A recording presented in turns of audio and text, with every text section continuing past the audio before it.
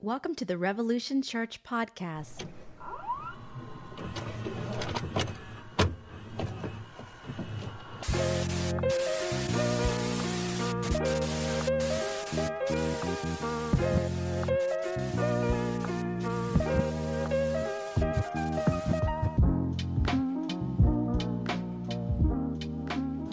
Hello everyone, doing something a little bit different today.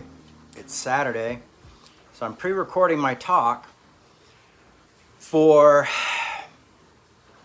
tomorrow, but we just wanted to go ahead and just put it on to the Facebook, and then Josh is going to pull it off and then put it back on. So I'm going to do my talk right now, so if you want to, you can join us. But you can also watch it tomorrow with the rest of the gathering, which the rest of the folks. But yeah, so we're just gonna kind of nail this out. My camera's backwards this week because I'm having to do some charging while we talk, and so my camera's over here this week, I guess. So I'm so used to looking over here for the camera, so forgive me.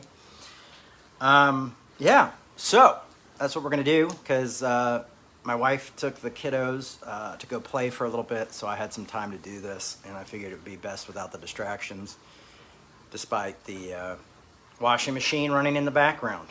So living life on life's terms is what I'm doing today. So yeah, this week has been, we finished Galatians last week, which is always a bummer for me because I love Galatians. That's my jam. And that was really great. This week I've had some, I'm doing psychoanalysis. I don't know if you guys are familiar with psychoanalysis, but it's quite kind of the root of all therapy, you know. Think Freud or Jung and people like that. And I started it because I felt like I needed to make a shift in my life and to invest in my own life in a way for my kids' lives. To be a better dad, to be a better pastor or teacher, be a better friend, and it's been really great. One of the things, though, is that sometimes it's really tough. And I said this to somebody earlier, it's like, you know, I guess when you kind of open the gates of hell, a few devils get out. And it's been one of those things of really realizing how much trauma and damage was done in my youth and growing up. And the severity of transitioning from a mega church lifestyle where you kind of have everything and security guards and bodyguards to moving into like another life altogether, you know, dad in prison, parents going through a divorce, and trying to live that in a different way. And so that's been really big. As a matter of fact, I usually only go to one session a week. But this week I ended up doing two because the first one was really, really heavy on me because, you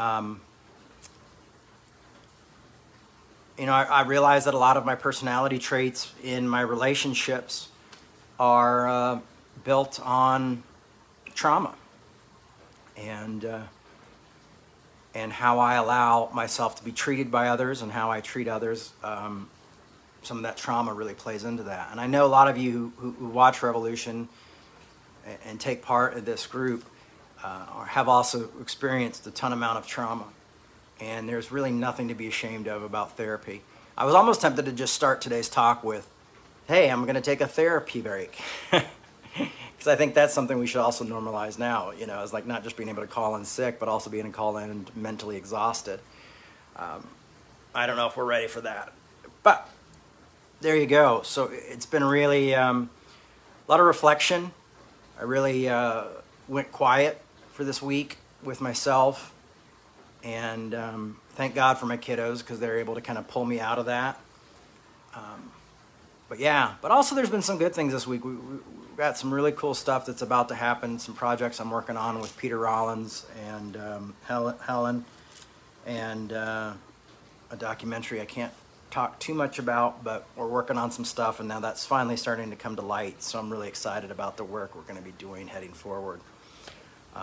Also, this leadership team I have together now for the church to kind of help guide us and direct us to kind of get us back to where we were and doing new things. Hopefully we'll be doing book studies and different things like that. and maybe even a few more talks during the week. We'll see. But those are some ideas we're playing around with, so I might as well give you a little peek into that. But, as we went through Galatians, and today's going to be kind of a short talk, hopefully. I always say that, and then it's not. But one of the things about Galatians is it's this, Paul is crying out for this community to be, united, and to be, be a community. Agree to disagree well, disagree well and stay a community and not bite and destroy one another because there's differences. And they were split down the middle, much like this country is, unfortunately.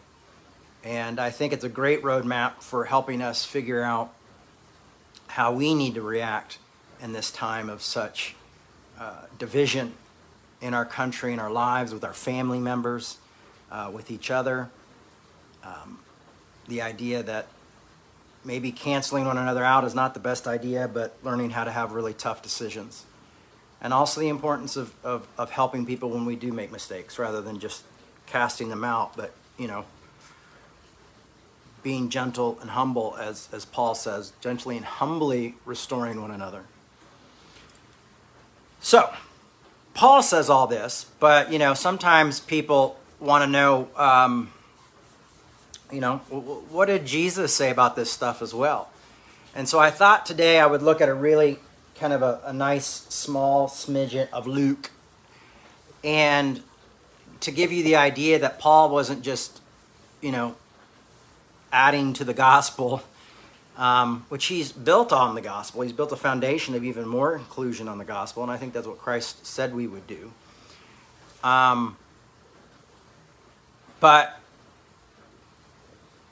here we go. What did Jesus say about this similar stuff of how we react and treat one another in community and within life? You think that would be obvious. But unfortunately, it doesn't seem to be too obvious, especially to a lot of confessing Christians, if you will. I think that's what happens when Christianity is like just a part of a culture, an American culture. And it's like, oh, it's just part of my tribe. This is our religion. And all of a sudden it doesn't become radical anymore. It just becomes, domesticated. We domesticate these radical writers, and Christianity has been so domesticated. I think that's what I love about philosophy, is that philosophy has not been domesticated. I mean, I think people have tried to domesticate it in the past, but it's still these radical thoughts and radical ideas embraced that, because such a large group didn't just take it and turn it into, it's like anything that gets too popular and it becomes a bad imitation of itself. As a punk rock fan, I look at most punk rock in the 90s, in the 2000s, and I don't see a ton of great brand new bands that came out because it was like an imitation of that. So sometimes when things get too big, they kind of just, they get watered down and made family friendly. And how do we sell it? How do we make it popular? And how do we capitalize on this? And Christianity for me, is why it's still such a big part of my life, is because it is radical, it is insane, and it asks us to do things that is very uncomfortable in order to make a lasting change, and to take a narrow road, to take the road less traveled. So, what does Jesus say about the similar things that Paul was covering in Galatians? These ideas of restoration and loving your neighbor as yourself, which obviously comes from Christ. But, but this idea of putting these religious traditions aside in order to see the other. In order, and if it's asked to do that, which at this time was the most popular thing, maybe there's times where we put our political disagreements aside so we can have better conversations. And then maybe we can come back to those conversations and have better conversations, and grow from that. And it's just sad to me that there's groups of Christians that can't sit down and have talks without casting each other into hell or calling each other heretics, and canceling each other, honestly, you having to toe a line. I think that's my biggest qualm with denominations, is that they want you to toe a line and that they really don't want you to have a different look at things or a different view of things on particular issues. And so, I have to think about when I'm arguing with, a theologian who's a Baptist theologian or a Calvinist theologian, or, all these, Assemblies of God theologian, you know what I mean? Like, these are folks that have all of these very different views that they subscribe to, because it's not the blanket of theology. And I really like living in the blanket of theology, because you can see how unique theology can play into people's own experiences, own knowledge, own systems of education, and where they come from. So I think that's important to look at. So in Luke, in Luke 27, you could actually go probably all through. Luke 27, Luke 6:27. You could probably even read before that, even a bit, and get some of this stuff out of it. But today, because the kids aren't going to be at the lake that long today, I wanted to just kind of give you a really good, concentrated idea of, does Christ's message line up with the message that Paul was bringing forth in the book of Galatians? And is there a radical call for us to argue well and to work with one another in community, and to not see compromise as a bad word, and also to realize that there is something within contradictions, that we may be able to find a higher truth within contradictions, if we're willing to look at that. And a lot of the grasping the contradiction concept comes from someone like Hegel. But as I look back and I went through Galatians and stuff, I saw, Paul's talking about there's going to be contradictions here, and we're going to raise to that and see that. Because I got this plugged in, my phone's much higher, so I feel like I'm like, see you guys later. Here we go. In Luke 6:27, but I say to you that, listen, love your enemies and do good to those who hate you. Bless those who curse you. Pray for those who abuse you. If another strikes you on the cheek, offer the other also.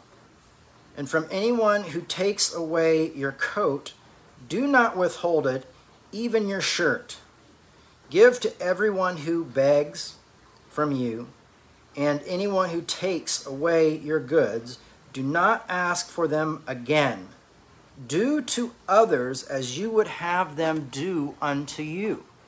So this whole concept of treat others as how you would want them to be, how you would want to be treated, is really the essence of what we were reading in Galatians.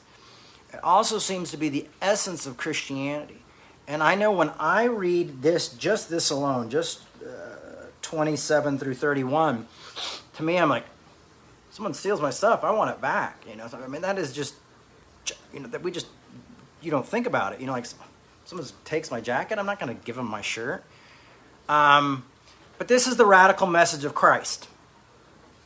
Christ is showing us a deeper understanding of how to work with our enemies, and in a way to disarm them. By, give me your jacket. Okay, well here, take my shirt. Or like if the Roman soldier asks you to carry his pack, carry it an extra mile. If you're slapped in the face, it was kind of like you were an equal if you got backhanded. But what he's saying is you show, it's Dr. King's idea of nonviolence, is that you show your enemies, in a way, their pettiness, their own humanity. Think about it. If someone, you took someone's things and they go, oh yeah, you just keep it. What? This is just, it's not worth it. Here's my shirt. Well, you'd be like, this guy's trying to give me his shirt. It's disarming, to say the least. And it's what Christ asks us to do. It's funny what we choose to take literally in the Bible, how we can take a concept that's kind of fuzzy like free will versus predestination, and we can just hard line it. But how we can also read over things like, become a community, don't demand your own way, restore one another, forgive one another. All fall short, yet God in his gracious kindness declares us not guilty. That we can take all that stuff that's really important, Christ says, and push it aside. Or the important things that Paul says about community and push those aside. Like when Paul says, don't create factions. Don't think everyone is, the only people that are right are you and your own little group. Like, it's just funny the things that, we're willing to compromise on so easily, and then major in these minors that aren't as clear. And this has been Christianity in this country since probably Christianity got into this country. And I would say it has a lot to do with really poorly educated people teaching the gospel. And I'm not saying that they shouldn't do that, but I'm saying it's coming from a shallow interpretation of the gospel, and it's also coming from pressure from denominations who are like, these are the main things we focus on, and we made these decisions. But what happens is those decisions become idols. They become sacred cows. And so you can't question those. Then you end up arguing about those, and then leaving undone the most important thing. And what did Jesus, when you leave them undone, the most important thing is loving your neighbor as yourself. Loving your enemy as yourself. This, for me, is the message of the New Testament, is the other. Whether you believe in God or not, if you want to follow Christianity, even, I always like this, there's in one of Peter Rollins' books, he said his answer was when people asked if he believed in God, he would go, oh yes, I'm trying to love my neighbor as myself. Or yes, I'm struggling to love my, these are the things I'm trying to do. And so for him, the important question, and it was a loaded question, especially for philosophers, is do you believe in God or not? Because there's so much there to unpack. And should be as for theologians as well, to be honest with you, of what do you mean by God, and how, what are you thinking? And, it's like, do I believe in your God? Do I believe in their God? What God do I believe in? But the one thing we should be able to come together on is this idea of, well, we got to love our neighbors as ourselves, we got to love our enemies, and we've got to restore each other. I almost feel like other denominations' jobs should be restoring people who fall in other denominations, so you can take away all the infighting and the hurt and the pain, because it's just so raw, it's hard to do that work. But like if a Assemblies of God pastor falls, like, okay, the Lutherans, boom, we're here, we're going to help you, with accountability, with growth, with strength, with grace. We're going to be compassionate, but we're going to talk about hard situations. Could you imagine that? If we all just were like, we got to go over, oh, the Baptist guy fell. Well, look, it looks like Jay has to go over and talk to the Baptist guy and love on him and be humble and gentle and restore him and see what's going on in their lives and have tough conversations and see what needs to change and also what's good, what's bad. Let's make some lists. Let's sit down. I know this seems like overly simplified, but the problem was we've complicated it with such magical thinking of like we're magical beings and we're the people of God. No, we're human beings. One of the things that Jesus regularly did when he saw the woman at the well, or when he was at the table and the Samaritan woman goes, well, at least we get the crumbs from the table, is that Jesus humanized people. And so if you're like this, oh, I'm a Bible-believing Christian, the world was done in this many days, and we're all created in God's image, then you would see that every act of humanity is some way a spiritual act. And we've let go of the basics. We've let go of the basics of forgiveness and love. The Bible says about love, it says love covers a multitude of sins. We don't see we don't make good documentaries based on the idea of when love covered multitude of sins, it was a good thing. Often we'll see this in marriages. Often we'll see this in friendships. And it can be quite a beautiful thing.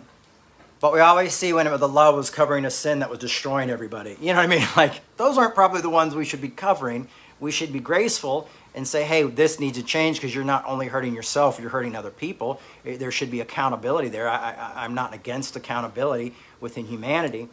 But there should be the idea that, you know, I wish documentaries would show that and people would show that, but it's not usually people who believe this stuff who are making the documentaries. You know, you see the family and they're like, oh, well, we had to cover all of his affairs and cover all the, you know, the children's stuff and cover, you know, I'm like, okay, that's not healthy. That's not what the Bible's talking about. And as human beings, common sense is a gift that most of us have been given, and we should learn to be able to practice this common sense and see what these words are saying. And I mean, even if with Paul and Corinthians, you know, he rebukes the guy who's sleeping with his mother-in-law, says kick him out, do all this stuff. He needs to be set straight. But then in the next book, he says, hey, you guys went a little too far. Bring them back, restore them, clean the wounds, you know, do this. You know, they've seen the error of their ways. Now it's time to restore. So restoration and forgiveness is always a key to the walk of Christ. And for some reason, we've become these super judges, and we've become a courtroom. And because Americans think the U.S. judicial system, when they think of judges, they think of one person standing up there making a judgment. And that's not how it worked 2,000 years ago in the Middle East. You had a group of people sitting around having conversations, talking this out with the person who was being judged. There were conversations happening. It wasn't someone sitting with a gavel going, you're guilty. But the problem is we don't realize that, and so we think in these like really finite terms of now. And I saw that, you know, those Straight Outta Compton stickers. I saw one that said straight out of context. And we practice a Christianity that is straight out of context. Let's go on a little further with this. In 32, Jesus says, if you love those who love you, what credit is that to you? For even sinners, or Gentiles, love those who love them. So it's another clear aspect of saying, well, of course, anybody's going to love people who love them. But in this walk, within this, why it's a narrow road isn't because, you know, Jesus doesn't want you to listen to Marilyn Manson and go to rated R movies. It's because that's not the narrow road, you know. The narrow road is saying, you know, love people who don't love you. Love your enemies. You know, what difference are we from anyone if we aren't, you know? So when we see these people who we strongly disagree with, when we see these people who are bastardizing Christianity, we are not called to destroy them. We are called to love them and hopefully get to the point where we are able to reveal to them that they have been victims of misinformation, of bad theology, of like straight out of context theology that has been bastardized through a way of American thinking and capitalism and that kind of thing, and this hard line of, well, you're in, you're out, you've earned it or you don't. You know, and grace says we don't earn it. You know, all fall short. All fall short. No one does right. You know, that's just the reality of it. And people, well, I don't want to believe that. But if you don't want to believe that, think about your own life and the mistakes you've made in your own life. We all have faults. I have tons of them. You know, so it's like we all want to go, I'm tired of feeling shame. I'm not saying feel shameful about it. What I'm saying is just accept the fact that you have faults, that we have insecurities. A lot of my faults, you know where I got them from? My parents, from Christians and pastors that I grew up around, you know, from the things that I read into, what was acceptable and wasn't acceptable. I had to share my family with millions of people growing up. And then my dad went to prison. You know what I mean? So I have those faults. And some of my faults are no fault of mine. You see what's happening there? And, you know, this is something that doesn't happen overnight, you know. Maybe just start loving the person who aggravates you a little bit, you know? And figuring out what that looks like. Corinthians 13, 4-7 is almost an impossible standard of love. So that's a good place to start. But that's why in the fruits of the Spirit, there's patience and kindness, you know? This is the cross that Christ is saying that we bear. And I mean, pretty much that's what Paul is going in telling the Galatians. He's telling the Judaizers and he's telling the Gauls who are divided over circumcision and other Christian traditions or Jewish traditions and pagan traditions. And he's basically saying, like, you guys got to pick up your cross here for each other a little bit. You got to pick up because your cross is not just for you, it's for the others, you know? And right now they don't love you, but you've got to love them. This is the hard work, you know? It's not, you know, I've lost most of my faith in politics and politicians, especially since they're getting so much money to think the way companies and corporations want them to think, that I don't know if we can change them, but I know that we can change one another and we can love one another. And it's hard to love those who don't love you on so many levels. But you know what? I've got plenty of people who don't love me and who have cast me aside. Or they'll do the thing where they've cast you aside and tell you they're doing it because they love you, and that's really gets strange. But that's when you got to look at your heart, and you got to look at their heart and go, okay, well, where they're coming from, they really do believe this is love. But to me, it's a corrupted, counterfeit love, you know. And biblically, I could have these conversations, but unfortunately, sometimes those people don't want to have those conversations with you, you know. Because I've been canceled by a lot of Christians and churches in my life. But I am trying to love those who don't love me or call me a heretic. Matter of fact, that's almost easier for me to do now with wayward Christians. For me now, I think it's the cancel culture because of social media has entered in it's just spread like wildfire. It's almost harder for me to deal with my fellow progressives and liberals and those folks who are my friends. I've been a liberal my whole life, a Democrat my whole life, so that's what I'm saying is my own group of people right now are sometimes now harder to deal with just because I'm not used to it, you know. And so I'm having to love them through that and have tough conversations. And there's times where people send me huge rebukes and I have to pick up the phone and we have to argue it out and have hard conversations. And so that's the thing, is I think one of the things we do is we make an error with thinking that love is like, oh, it's lovey-dovey and, I got to pet your hair and I got to be sweet and take you to a movie or something, and not realizing that sometimes loving people is having tough conversations. I remember when my sister was a little girl and she rode her bike, her tricycle out into the road, and my dad grabbed her and spanked her on the butt. We don't spank anymore, but spanked her on the butt. And she didn't like that, and he didn't like it. But she didn't want her to live her life thinking that she could ride out into the middle of the road and not be killed. He did not want his daughter to die, and he loved her, so there had to be a confrontation. There had to be something serious there, and there had to be a consequence to that, saying, I love you enough to show you a harsh type of love to keep you from dying. I don't want to see you die. And we're all going to have to look at nuances. We're all going to have to do these different ways, and we're all going to have to learn how to have these tough conversations. Christ goes on to say, if you do good to those who do good to you, what credit is that to you? It's funny because when Revolution lost all of its support back in the early 2000s,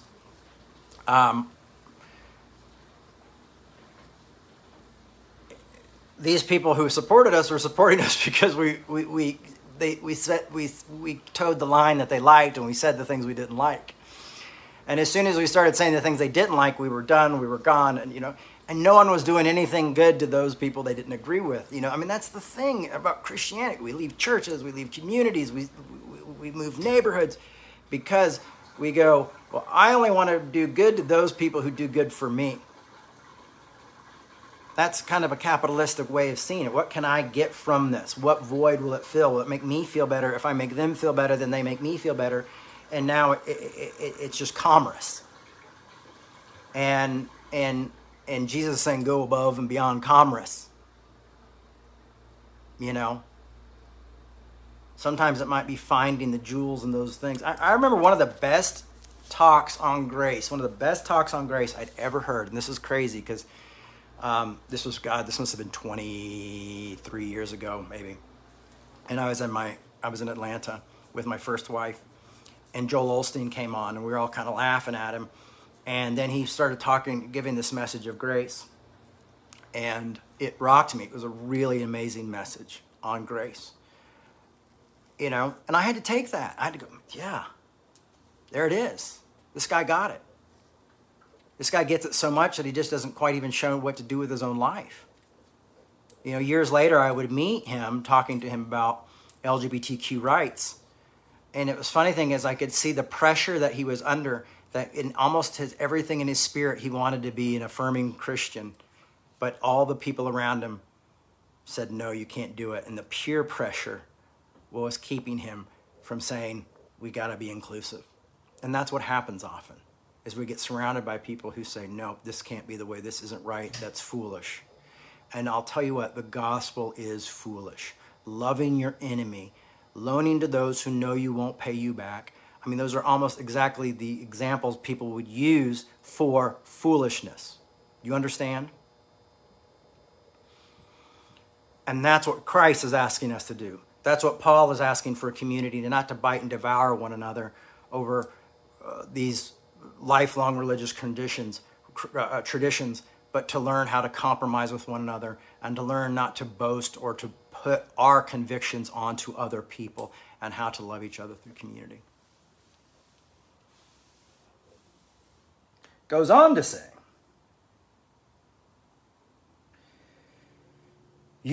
what credit is that to you? For even the sinners do the same. If you lend to those to whom you hope to receive, what credit is that to you? Even sinners lend to sinners to receive as much again. But, and I love this because Jesus was always doing this, but I say, you know, when he said the Bible says an eye for an eye, tooth for a tooth, but I say, love those who persecute you. Remember that? But love your enemies and do good and lend, expecting nothing in return. I don't think any of us are ready for that.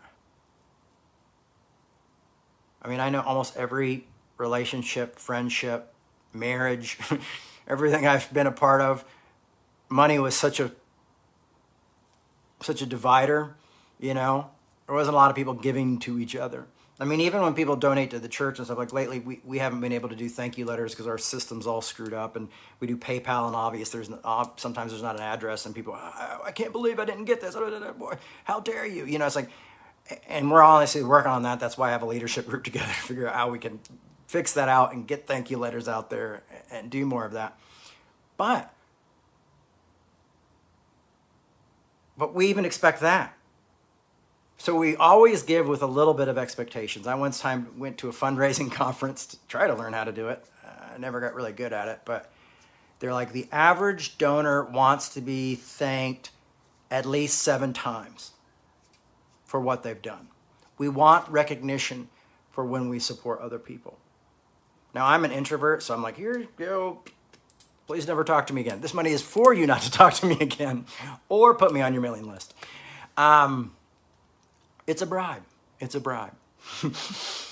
But this is just the nature of humanity and who we are, is that we always expect something in return.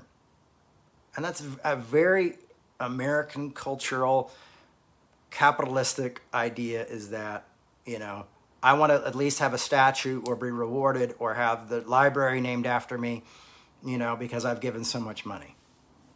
You know, because I want it to reflect me and I want people to know how good I am. And Jesus is saying, no.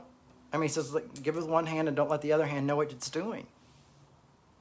So Jesus is actually more radical on this situation than I think even Paul was in Galatians. And I mean, I get a lot of pushback for my talks on Galatians. I do them every year and talk about it, losing your identity and all this stuff. Oh, people lose their minds sometimes about it. And then you forget, they lose their minds. And I'm going like, man, if you think this guy is radical, if you go back to the source material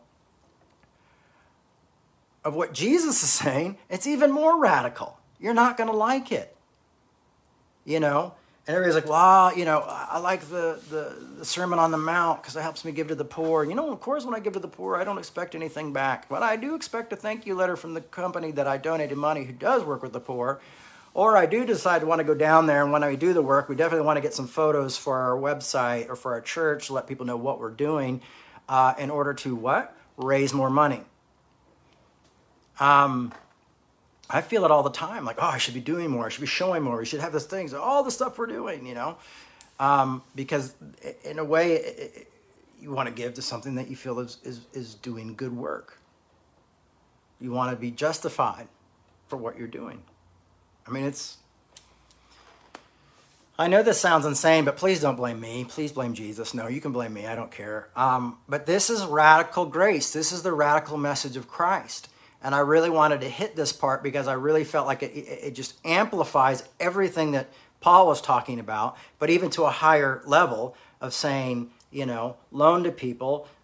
People steal from you, don't get back. Someone slaps you, someone tries to destroy you, pray for them, do good to them, And when everything in our humanity kind of fights against that, and I guess that's where dying to flesh comes in, is that, okay, well, how do I love the other? To think, like, what was Dr. King and those people in those nonviolent movements being beaten down? Everybody said they were idiots, they was wrong, people were, no, eye for an eye, tooth for tooth, I'm not going to do that. Dr. King got called a lot of things by his critics, who are also black as well, And I understand that side of it too. I understand Malcolm X's ideas as well. I think Malcolm X is a genius, and I love his work. So I get that. But when you're being beaten down and you're not fighting back, you are dying to yourself, literally. When your head is being beat in and you're trying to say, you've got to recognize, you will recognize my humanity, and you will see that you are standing there beating someone who is not fighting back. As an ultimate sacrifice of love. So if we think we've not seen this acted out, and you look at people like Gandhi and things like that, and mostly people of color, I think, have nailed this down, to be honest. You see these people make such great sacrifices for something bigger, to show a bigger arc, to show a greater love, to show a more compassion, to show the way of Christ. And so there are ways, and there are examples, and there are heroes that you can look to and say, these people practice this radical love, this radical inclusion. And, and we're looked at as idiots for it. I almost don't want to go on because it just gets more bizarre. But love your enemies and do good, and lend, expecting nothing in return. Your reward will be great, and you will be children of the Most High, for he is kind to the ungrateful and the wicked. Be merciful, just as your Father is merciful. There is a verse in the Bible that says, be holy as the Father is holy, be holy as Christ is holy. And what that really translates into is back to this, is to be merciful as your Father is merciful.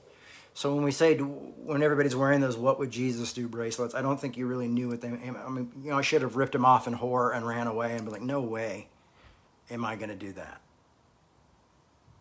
Do you know what that means? Do you know what I'm going to have to give? Do you know what I'm going to lose? Do you know the uncertainty in this world? Do you know my insecurities? Do you know my fears?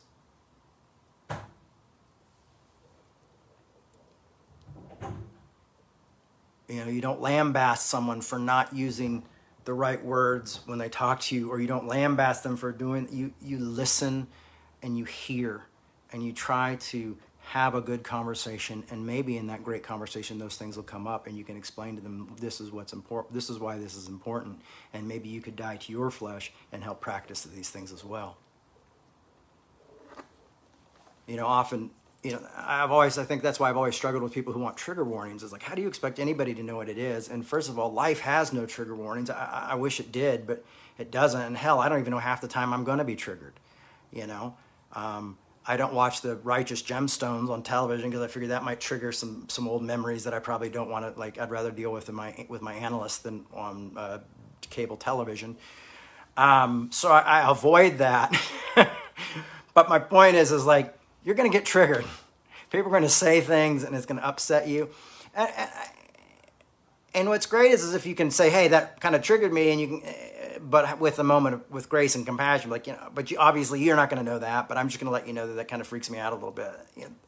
That works, rather than assigning them another them, or, oh, you're a cis white male. We want to continue to create all these really weird categories, and we put more words into it, so it makes people even more separate and more this or that, and we're called to love and grace. We're called to live in compassion. We're called to be the least of these. We're called to, hey, carry that soldier's pack an extra mile. Be merciful just as your Father is merciful. And for me, I believe that that's complete mercy, because I believe it's complete grace. And I think that's something I will never achieve within this lifetime, and I don't know if anyone ever will. But I know that if it's something as a community that we strive together, you'll find people who that's why there's different parts of the body, you'll find people are really have a lot of strength in that. And that's why I love Zoe, because Zoe has a lot of strength with working with conflict with people who really trigger them, and yet is able to deal with that conflict. But at times will send me a message being like, I'm on empty. I'm feeling it. I don't know what to do, and we can have a conversation about it. But the fact is, sometimes the great thing about community is we can all have these different strengths. And then when our strengths are weakened, we can go back to that community and heal with one another and even make funny jokes. That's always great. I heard that Dr. King and his guys, after really tough, crazy meetings, they would do the debrief afterwards, and that sometimes it would just be really they would just be taking the piss out of the people who were just destroying them. And not to be hateful, but just to be like, all right, these are the things that I'm feeling. We got to get them out there. Let's lay them down. Let's talk about them. And that's what I love. That's what I love about my relationship with Pete Rollins, man. I'm able to just, let go, and have the honest conversations about, oh, these people are driving me insane, So that's why we have therapy. That's why we have friends. That's why we have outlets. That's why community is important. That's why we carry each other's burdens, and be human. I mean, I always said I'm haphazardly human, or one of my sponsors in AA said that about me, but now I've realized that I just come from a long line of haphazardly human people. And I see that more and more every day. And in some ways, I realize that that's how my mother was such a survivor and such a strong human being. Honestly, I saw my mom live this stuff out. Yes, I know talks get more popular if I mention my mom, if I mention Tammy Faye. So mention Tammy Faye.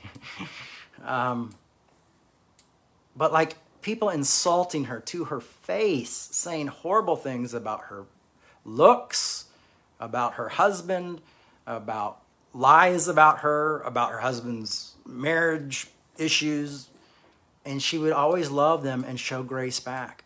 I can honestly say, the 30 some odd years in my mother's life, I think there was only one time I saw her inconsolable and just down, and it had to do with dying. But she got through it, but she had a real dark time. But she really never let the bastards get her down, and to the point where she loved them. Oh, you're bastards, you don't have family that love you? I'll be your family, I'll love you. And I can remember so many times where I wanted to hit people, scream at people, shake those people, but my mom was already there disarming them with love. That road less traveled. And I don't know how she did it. She wasn't a theologian. But she had these essence things that I, as a theologian, keep coming back to, because I'm going like, well, I guess this is the essence. I guess this is where theology continues to lead me back to these. How are we a community? How do we argue well? How do we die to ourselves? How do we not make our, my culture more important than your culture? Or how do I, how do I take our identities out of these things? How do I do all this stuff? And then I grew up seeing my mom do it. And it was quite impressive. I told my analyst the other day, I said, man, I wish I could call my mom right now, because I feel lost, feel upside down. And he said, oh, would she tell you to buck up and fight? And I said, well, she may say something like that, and that's going to go a little bit over my head. I said, but what it was is that when I would go home, we'd go shopping at the mall, and we'd go sit down and eat in the food court or Applebee's or whatever crazy chain restaurant she was into at the time. And we would have great conversations and great talks, and there was just a healing there. When my mother died, her body was at the house where we're at, and I would not see her body because she was pure life to me. She was a pure survivor. My dad once told me is that her nickname was, when she was younger, he always said she was the unsinkable Molly Brown, and I believe Molly Brown was a woman on the Titanic. And, she survived, and there was a musical about her, I think, right after the Titanic. I have a record of the musical, but they called her the unsinkable Molly Brown. And I long for that. I long for that type of love and that type of grace, and I'm grateful that I have that within my blood, and I got a chance to grow up around that. Don't get me wrong, she was a terror if I came home drunk or past curfew or when I did bad things. She was a mom. She was human. I'll finish this here with Matthew 6:37. It says, do not judge, and you will not be judged. Do not condemn, and you will not be condemned. Forgive, and you will be forgiven. Give, and it will be given to you. Now, this is one of those things where I might put an asterisk at it, but I think if you did it enough, you're going to see what comes out of that. When you're constantly giving grace. I think a lot of times with these fallen ministers, why people have so much venom coming out of their mouths is because they held such high, impossible standards to meet, and they obviously didn't meet the standards themselves. But when I read Brennan Manning's last book that was released after he passed away, he talked about his lying, his continued falling off the wagon, his alcoholism, and he put it all out there. And I don't remember a whole lot of people being like, oh, we're so shocked. I actually talked to a lot of people who were like, yeah, we knew that was going on, and that's where he was, and he was doing it, and he was lying, and these things were happening. But he was a man of grace, and he changed so many people's lives that we were able to give him grace in those midst of those failures and those midst of those imperfections. And what's crazy too is what I loved about my time in Atlanta as a young man, as a teenager, when I was a part of the first cathedral, the Cathedral of the Holy Spirit, was that it was a majority black church, and that I realized that the African American community, the black community, had an essence of grace and love that really did cover a multitude of sins, and lived in the reality of, oh yeah, life is tough. We all struggle. We all fall back on old crutches. But what's important is that we try to work through it and move forward and be better tomorrow. And I loved that. Always it was such a lesson to me, Like, oh yeah, of course you did that. Of course look at the position you put yourself in, and look what you did. Yeah, of course you fell apart. All right, well, we need to get back up and figure this out, and let's try not to do that shit again, and let's move forward. But this is life. We're living life on life's terms. That's what I love about AA, is you go out, get drunk after 27 years of sobriety, they get you a white chip, and you just go on, and you still have that past of sobriety, but, you're also starting anew. But you're not ridiculed, you're not laughed at, you're not no one's like, oh, I can't trust this guy anymore. You know, it's just, it happens. People fall, people make mistakes. And could you imagine if we lived in a way where we allowed that to happen, and and I'm not saying without accountability. I think that's the biggest worry everybody has, is that it's just like this peace, love, and hippie thing, and there's no accountability. And you're all worried, like, what about the guy who hurt me? They're not going to be held accountable. You know, I'm like, I'm not saying that. But what I'm saying is that we do it in a different way, that we're gentle and humble when we do it. You know, and that we don't become keyboard warriors and destine these people to hell and to be destroyed and rot in hell. I hope they rot in hell. You know, I saw this guy write the most gracious thing about Hillsong recently. All this shit's going on at Hillsong. I have no idea what's going on there, but obviously some weird things have been going on. And this guy just wrote the most graceful response about the people who attend the church, about the leadership, and how his hope for restoration on every side, and that people would learn from these horrible situations. You know, but of course, right down at the end, there was a comment that was like, fuck them all. They don't deserve that. I was there for this many years, and they all deserve to go to hell, and they all deserve to get whatever that they get coming to them. And I get that anger too. I understand that anger as well. I mean, I see that, but I was really impressed with this person who'd worked for for Hillsong for so long, and was able to show grace, but not saying I'm letting them off, or not saying what's happening isn't horrible, but was still able to show grace and hope for the future and with restoration. Not that the future would be Hillsong, more Hillsong. It would just be healing in every aspect. Because I think what we don't remember is, or we don't think of, and this is where I come in a very unique situation, is that when we say, well, we want all those people to suffer and go to hell and do this, or you know, get what they deserve, you know, do they have family members? Do they have loved ones that were innocent in that? I am a product of what happens when Christians and non-Christians all join together to get really hangry and hate a couple of preachers and say they're scumbags and they're horrible and they're thieves and they're ugly and wear too much makeup, you know, and they're anything but a child of God, and they're con men and grifters and all that stuff. Well, guess what? That went into here as well.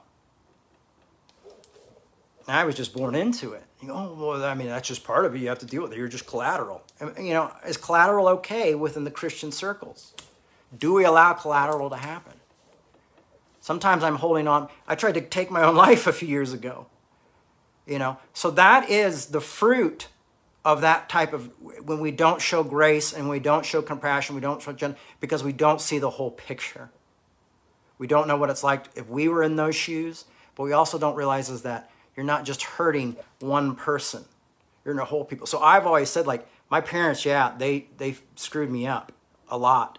And I had to work a lot on, I'm working a lot on that right now and helping, you know, love them and forgive them.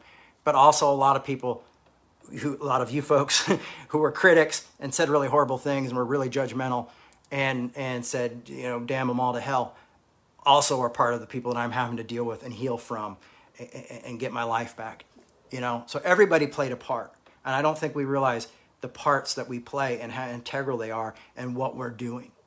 That how poisonous our judgments and our arrows can be to other people.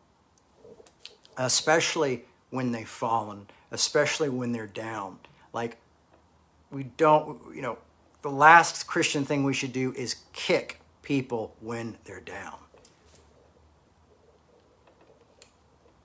You know, I don't want to be the only army that shoots its wounded. Unfortunately, now that that's spread, I feel like now if you're not conservative enough, the conservatives shoot you and say you've been blue-pilled. And if you're, you know, like I know in the progressive circles right now, in the liberal circles, when I question stuff and go, I don't know about this, I don't know about, oh, have you been red-pilled? Oh, are you getting conservative? You know, like I watch Russell Brand, and that guy is obviously like a leftist. And people are like, oh, he's red pill. It's conservative agenda, and he's, you know, conspiracy theorist. I'm going like, he just studies more than most, you know, news people do. He's not reading off a prompter. He's actually looking into this stuff, you know. And it's like he cares about both sides. And now all of a sudden, you know, the greatest thing we can do is say, well, you're not on our side anymore. You're out. And that's where factions come in, and that's where the lack of restoration comes in, and that's where judgment comes in, and what I found is that we eat our own and we shoot our wounded. So when, you know, when the Bible says here, when Jesus says here, how you forgive, you will be forgiven. Like if you're part of a group of people that are constantly going after evangelicals or constantly going after progressive people, eventually you run out of those people and you will see those groups turn on one another. I've seen it time and time again where those groups have turned on each other and it became infighting and they destroyed themselves once they didn't feel like they had enough enemies. So that's my 2 cents today. That's where I'm coming from, and I hope you guys can go with me through this as well. Whether you're listening today on Saturday or tomorrow as this is taped for Sunday. Love to have your comments in the section. I always try to read through them later because I need new glasses and I don't have transition lenses yet, so I can't do that to read anything.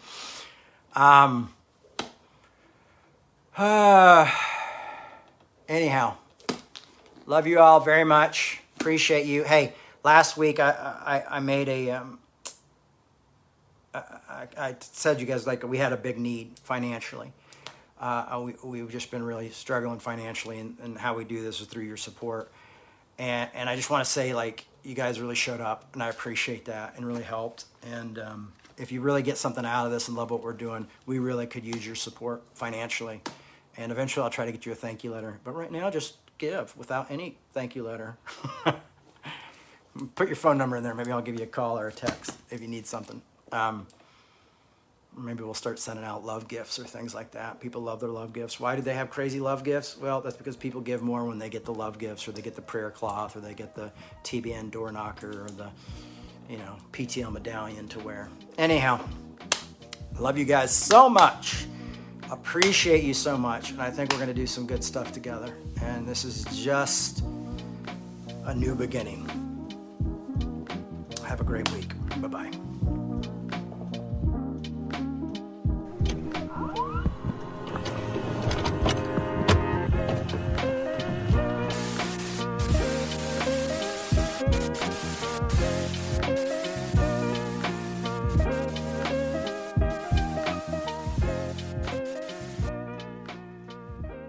Thanks for listening. We hope you enjoyed this podcast. To make your 100% tax-deductible donation today, please visit revolutionchurch.com/donate. You can also learn more by clicking the donate section on the website.